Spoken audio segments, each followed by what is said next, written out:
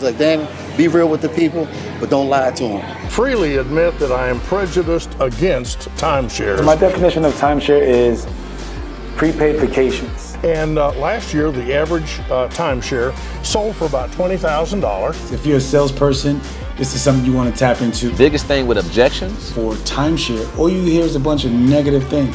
And they were persuasive, and they kept pushing us, and we'd say no, and they'd say something else.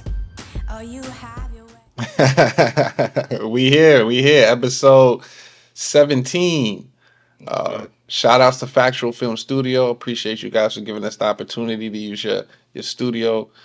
Shout outs to Sold in 60 Podcast, which is one of the most in-demand podcasts right now. You definitely want to log on to your Instagram and type in Sold in 60. You'll definitely get the opportunity to hear snippets of the video here. We definitely have a major guest in the building. I mean, I know this guy from back in the day. Rich has his history with him. Please, if you will, Rich, introduce our guest for today, man. Yo, give your thunderous rounds of applause for my boy, Desmond Lobban. Thank you, man. Yeah. Welcome, man. Welcome. Appreciate it. What up, champ? Man, everything's good. How are you? Good, man. Thanks for pulling up, man. For sure, you know what I'm saying? for sure. Timeshare veterans in the I house. appreciate bringing me here. I love it. We have to love have it. you, man. So, shoot. So we got viewers from that's in the game or that want to get in the game. And one of the main things that I always ask anyone that comes on the show is, how did you get in this industry in the first place? It was something I drug my feet on for years because my whole thing, I want to get my real estate license to sell houses. That was the main thing. But timeshare, and specifically a particular company, because I met this guy, he had to be barely 21. And around that time, when I met him, I had to be about 25, 26. And I bumped into him downtown Orlando with a mutual friend. And he said he was talking timeshare. He was bragging about this company he worked for, very well-known company. And he just said, I just want to blow $3,000. And he just barely 21, so I just want to blow $3,000 because I had a great month. I'm like, man, what do you do? And I was making decent money myself, so it wasn't like, oh my God. But I was, I went out there just dropping $3,000 like that on just alcohol and playing around. So, I'm like, okay, a little younger than me, I'm like, okay, so it's always been in the back of my mind, like, all right, I'm gonna go in there and see what it's all about. What's really for me was to build a nice reserve income and then jump into the market. But it's a situation to where, that money comes fast, it's be consistent. Real estate is something where you got to build up that pipeline, and I just kind of stayed, So that's how I got in, and it's how I'm still in it right now to this day. Hard to walk away from? It's hard to walk away from. That's what the game do. It's One more flip. Yeah. Seriously. It's a situation to where, your money be low one day, but it takes that one deal. That 1 week, it turns everything around. So, that's the business. Yeah.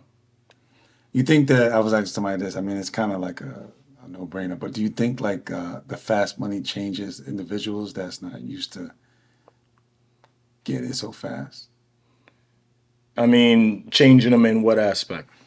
Attitude, the way you treat people, maybe the way they treat their family, or I can see that with anything. I mean, any industry, once you start finding success, money just brings out who you really are.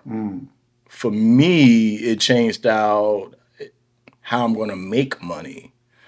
I can't see myself doing a regular clock in and out job ever again. Yeah. I mean, I never really did those type of jobs anyway. I mean, for years, since probably 21, 22, I always had a job, if you want to say I work till I'm done. I might have a specific time I had to be at a particular place, but it was never a clock in at 9, you're off at 5. It could be a long day. It could be a short day. It's just I always worked performance-based in the performance-based industry. I produced is for my performance. So getting into this, it changed for me how I make my money as far as the time I put into it and what I'm going to do. And this kind of just set the tone for, I'm going to set the rest of my life. Got you. So we were talking about this earlier. So you've had the opportunity, unlike other people, they probably came in the game and they've only been a sales rep. You had the opportunity to wear multiple hats. You was a sales rep at one point, leader at another point, selling vacation packages at another point. So I guess we can start with the sales rep. Or what were you first? Sales rep. Sales rep. Okay, so we can start with the sales rep first. Were you at a company that was selling point packages or week packages at the time? Deeded weeks. Deeded weeks. Okay. And what would you say the difference? Have you worked at a company that sold points before? Yes. Okay. And what would you say is the main difference between a point package program and a weeks package program? I mean, for people that's in the industry, it's to me, it's just wording. If you was talking to a client, you're going to play one against the other. You really analyze it, it's the same thing. At the end of the day, it's all the same It's thing. the same thing. Even depending on what resort you were. See, some people will say, well, oh, I'm going to leave this resort and go to this one. Or, oh, these people, I'm going to go to this resort. I'm going to go to this company. You're saying it's really all the same thing. It's really all the same. And when it comes to points, it could be more confusing to others. You can manipulate it to sound one way. Because, I mean, it's just... might have one company that says, okay, 100,000 points equals 2 weeks. Then another company, 60,000 points equals a week. And then, another company might be 200,000 points. So, points is really a figment of a man's imagination. There's really no specific, okay, this is what it is and what it's not. One thing about deeded weeks, I always kind of like to pitch 8 days, 7 nights is a week. You can't manipulate that. That's true. That's one thing, especially when you're talking to seniors. When you're talking to a senior citizen, that points can be a little confusing. They want to be in the part of the program, but then when you start talking about, oh, well, you can take 60,000 points and go here to Colorado and 10,000 points and go here, then it gets kind of like a cluster to them. It gets confusing. 8 days, 7 nights, 1 week is more easy to explain. Absolutely. True. Interesting. Because we have people on the show from different places, so we always say like, what's better, weeks or points? Well, for me, it's whoever I'm with. Right. Yeah. That's true. I would make it work, and then I would make it as simple as possible for anybody to understand. But if it was for me, I'm just saying, it's who's explaining it. But I think I can break it down because I'm currently selling deeded weeks. So, that's in my mind right now. You cannot manipulate 8 days, 7 nights. Right. You want a week, you get a week. That's it. Simple as that. Got you. All right, interesting. I like that though. At least you're saying whoever's in front of me, that's depending on what they don't have is what they need. I got you. Yeah. For sure. All right. What you got? So you went from you did sales, right? Yeah. So you said deeder, right? And then some companies call it something different. What do they call them? A closing agent? Closing officer, deeders, they're generally the same. So for your viewers or your listeners who may not know what the deeding and closing officer is when someone purchases, there is a closing process, kind of like if you was to sell a home, there's a closing, and they go over the ownership documents. Being in that space, how different is that from sales? Because for me, not ever being in that position, it always feels like we have different levels, right? And as a salesperson, you have different levels to overcome. So OPC, on or off property contact, has to get them in front of the salesperson. Right. The salesperson's level is to get the person to want to become an owner. Once you get them an owner, now they got to go past this closing process. What's that like? And is it a play against the salesperson, or is it really connected? No. I have seen some companies will call it quality control. The point is to close the deal. You sold something on the second floor, however your resort is set up. If you sold a family, the closing officer's job is to close the deal. It's not to kick your deal. It's not to, shake the deal. Their job is to close it. As a dealer, one thing you really got to understand, if every time a family walks in that office and that family's getting kicked, that dealer's not going to have a job long. The job of a dealer is to close the deal so they don't cancel. So the resort, the company makes money, and so the people that's all involved earn a living. One thing that, you can't just be spitting those flames and then now they're being recorded and then all of a sudden it's like, okay, well, he told me I can move in on the first. Right. You can't go that far. It's just, and you are being recorded. And these things, if it was something to go to court, these recordings will get pulled up. But as long as everything makes sense, is going through the documents, make them understand exactly what it is that they purchase. You'll see some of the same truth in lending, like you were actually buying a house, residential, on the residential side. You see a lot of the same paperwork and the same terminology and stuff. But it's just to solidify everything. I know a lot of reps. Families like freak out.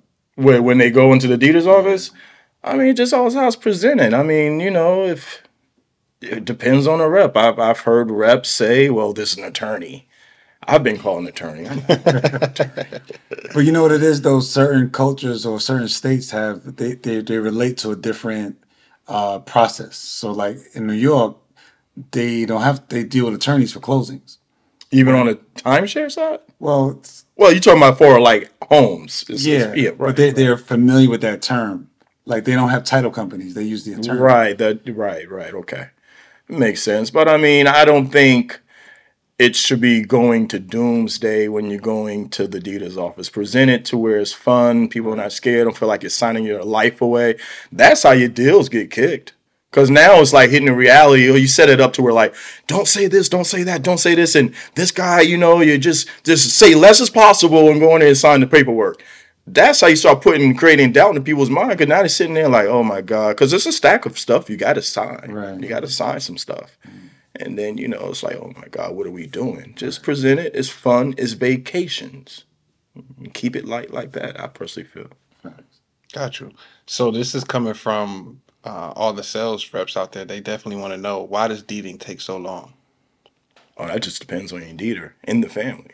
Yeah? Yeah, Well, you might have a family that's just really long-winded. Oh, got you. Yeah, Okay. Yeah. Because a lot of reps claim they're getting deals and their families walk out and change their mind just because there's not enough deeders or the deeders are taking too long to get them in the room. And I'm pretty sure you've heard that. Yeah, I mean, I've been through that.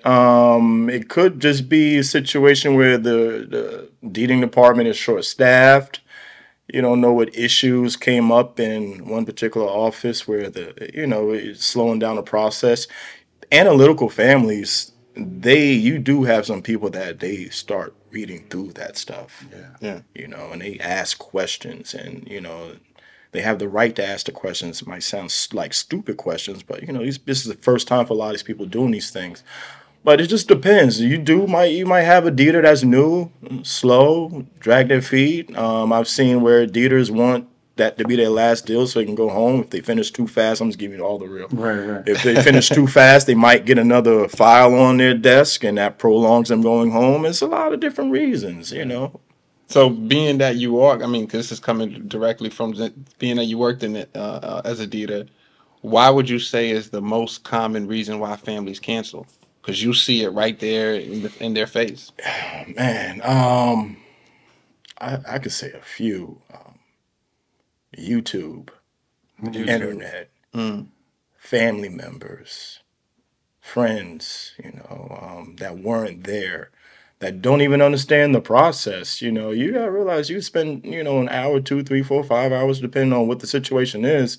And then it takes a loved one once they make it home to now all of a sudden like, what the hell? Why'd you do that? Right. And you know nothing about it. Now, if they were sitting, they were present with you, it might have been a different scenario. But then when you have somebody, you could be a great sales rep and overcome a lot of that. But sometimes your influence is not going to overcome a parent, or a sibling, or the neighbor. Right. True. So that's one. The internet's another. It could be the rep's fault not answering the phone. A lot of uncertainty and different things like that. So it just wasn't closed up.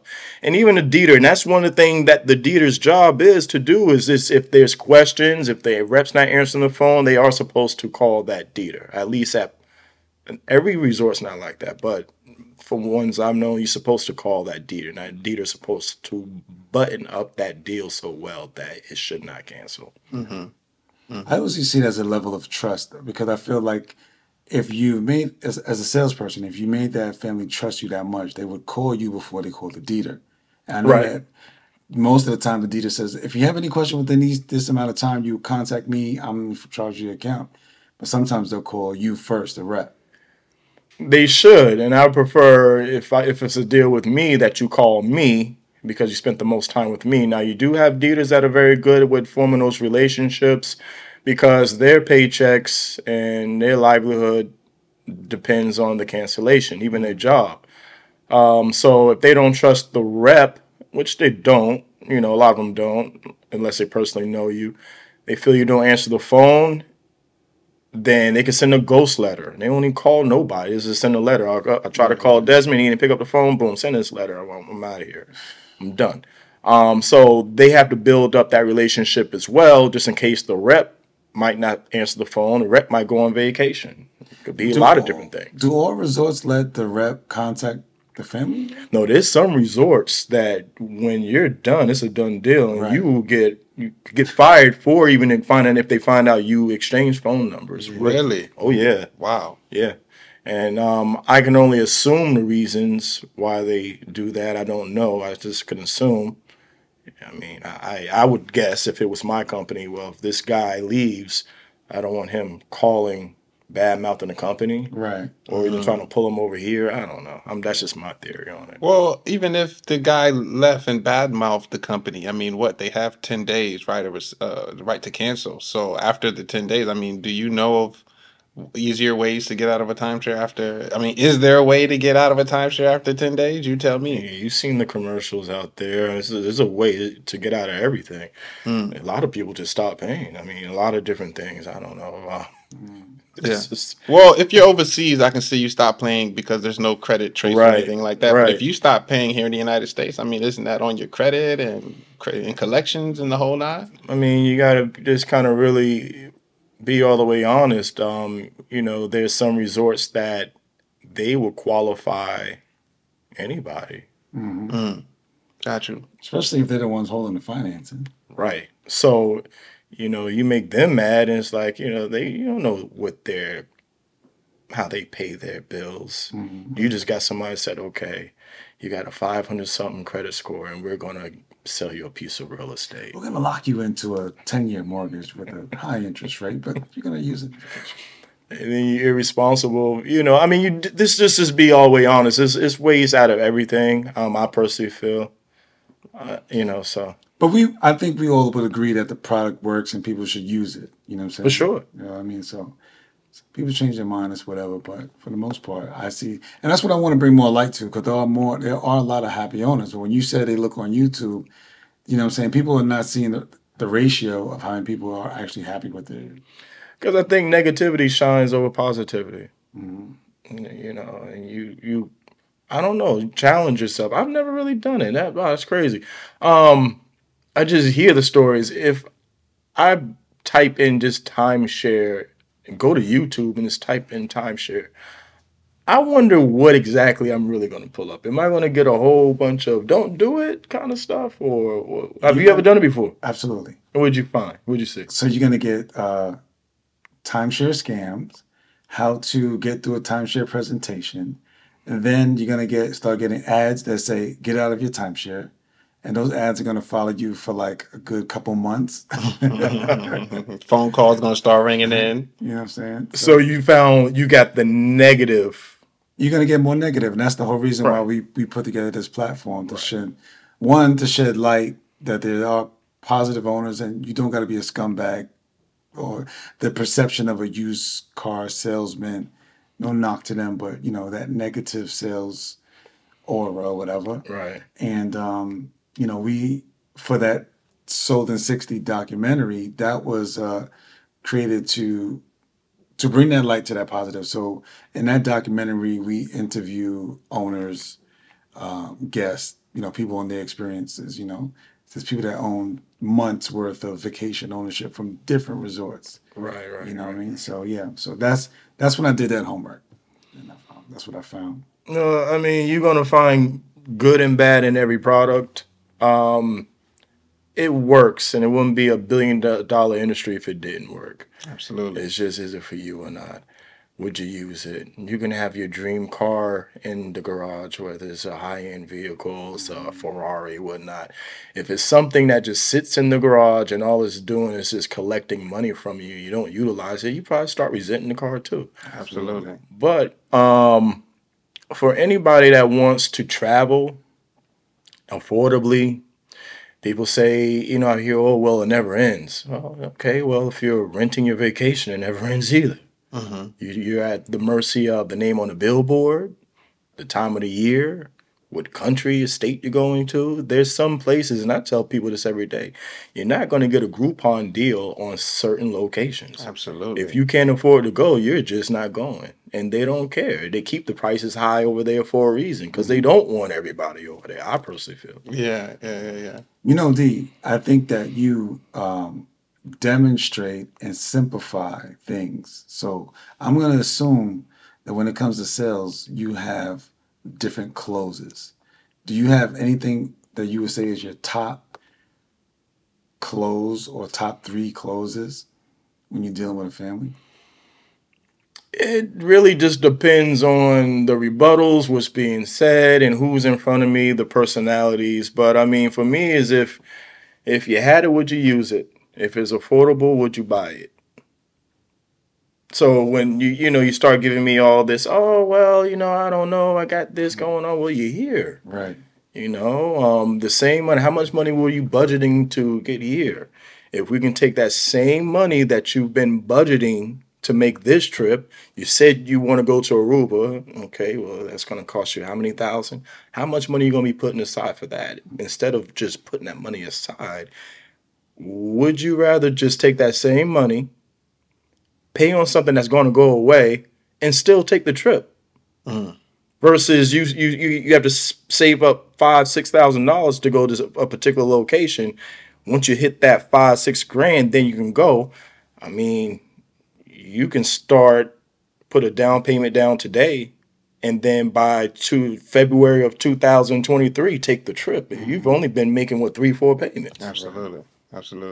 You see, so I'm more of the logic. You're going to spend it anyway. Take your anyway money, and let's see if we can do something with the anyway money. That's just my whole logic. Does it make sense? I like it. That's my thing. Let me ask you this: as a going back to you in the deeding, as a deeder, what's the biggest deal that ever came across your table? And when you looked at the monthly payment, even you were like, "Damn, this is." Man, you know what? It doesn't. That doesn't come out of me. And typically what I do see, I saw like it was over 100,000 was my biggest that I've seen. They typically, it's not monthly payments for them. They're talking about paying it. They're talking about if there's not a cash out, they're talking about when they're going to pay it off. Right. Yeah. So when you see those bigger deals, it's not the oh my God, $2,500 a month. I hope they don't cancel. Oh my God, that's a lot of money for. No, they're talking about it's either 0% option, or if it's not, it's we'll have it paid off by April, and we're in November. Or something like that is true. Yeah. That is true. Yeah, it's true. I pitched a 5-bedroom. 5-bedroom's the more expensive piece of inventory we have. And when I do the presentation, I let a lot of the people know who are new, not owners so much, but people that are new, A through Z tour, that, most people that buy this unit buy 1 to 2 of these, and it's not about financing. They usually buy them outright. So I kind of plant that seed. Set the tone. Oh yeah, to let them know what it is. Yeah. And then a lot of times it sets it up to where it's like, oh man, we probably can't afford it. Then, when you do show them what you can possibly do for them today, it's like, well, that's not too bad. So it does benefit. You know, it's how you set it up. You set it up to where it's like doesn't seem like it's attainable before you even say the price. So D, some people want to know to get in the game, to get your head in the game. Do you have a morning routine? Yeah, yeah. Usually the gym, but I've been slacking getting that 5 o'clock thing. I've been kind of slacking on. So but I'm going to always listen to something motivational, whether it's an audio book talking about sales, regarding sales, something spiritual. I got a couple of, a bishop or two that I listen to just to keep everything in tune. So, it's not even so much just listen to these sales gurus all the time. Sometimes it's just for me, not even sometimes, all the time for me, just make sure everything is aligned. Because in this industry, if something is off, it will show up in the job. You got to know how to take your personal life, what's going on with your wife, your husband, the kids. If it is something so overwhelming, I would just say ask for the time off if you can, if you can afford it and if they allow it. You have to set that aside. This is not an easy job. If it was easy, everybody would be doing it. It is, to me, a sink or swim business. You have to be able to roll with the punches. When things are good, things are bad, save your money. But you're definitely going to need some type of, me personally, a spiritual base, something that you listen to keep you uplifted, even when the moments aren't in your favor. So my morning routine is something always uplifting, something uplifting. And it's not even so much music with me either. I listen to that later on today. Got you. Thank you. Yeah, appreciate it. That's interesting. So look, I do want to transition into, we only have a small amount of time, but how about this? Let's pay some bills real quick, Rich, and then we can come back to that last question I have for D. Hey, so if you need to book studio time, podcast time, content creation, contact Factual Film Studio. The link is in the bio. You can rent the space out hourly or you can rent it out for the day, but you can do all the content that you need, just like this podcast. For sure. And we out.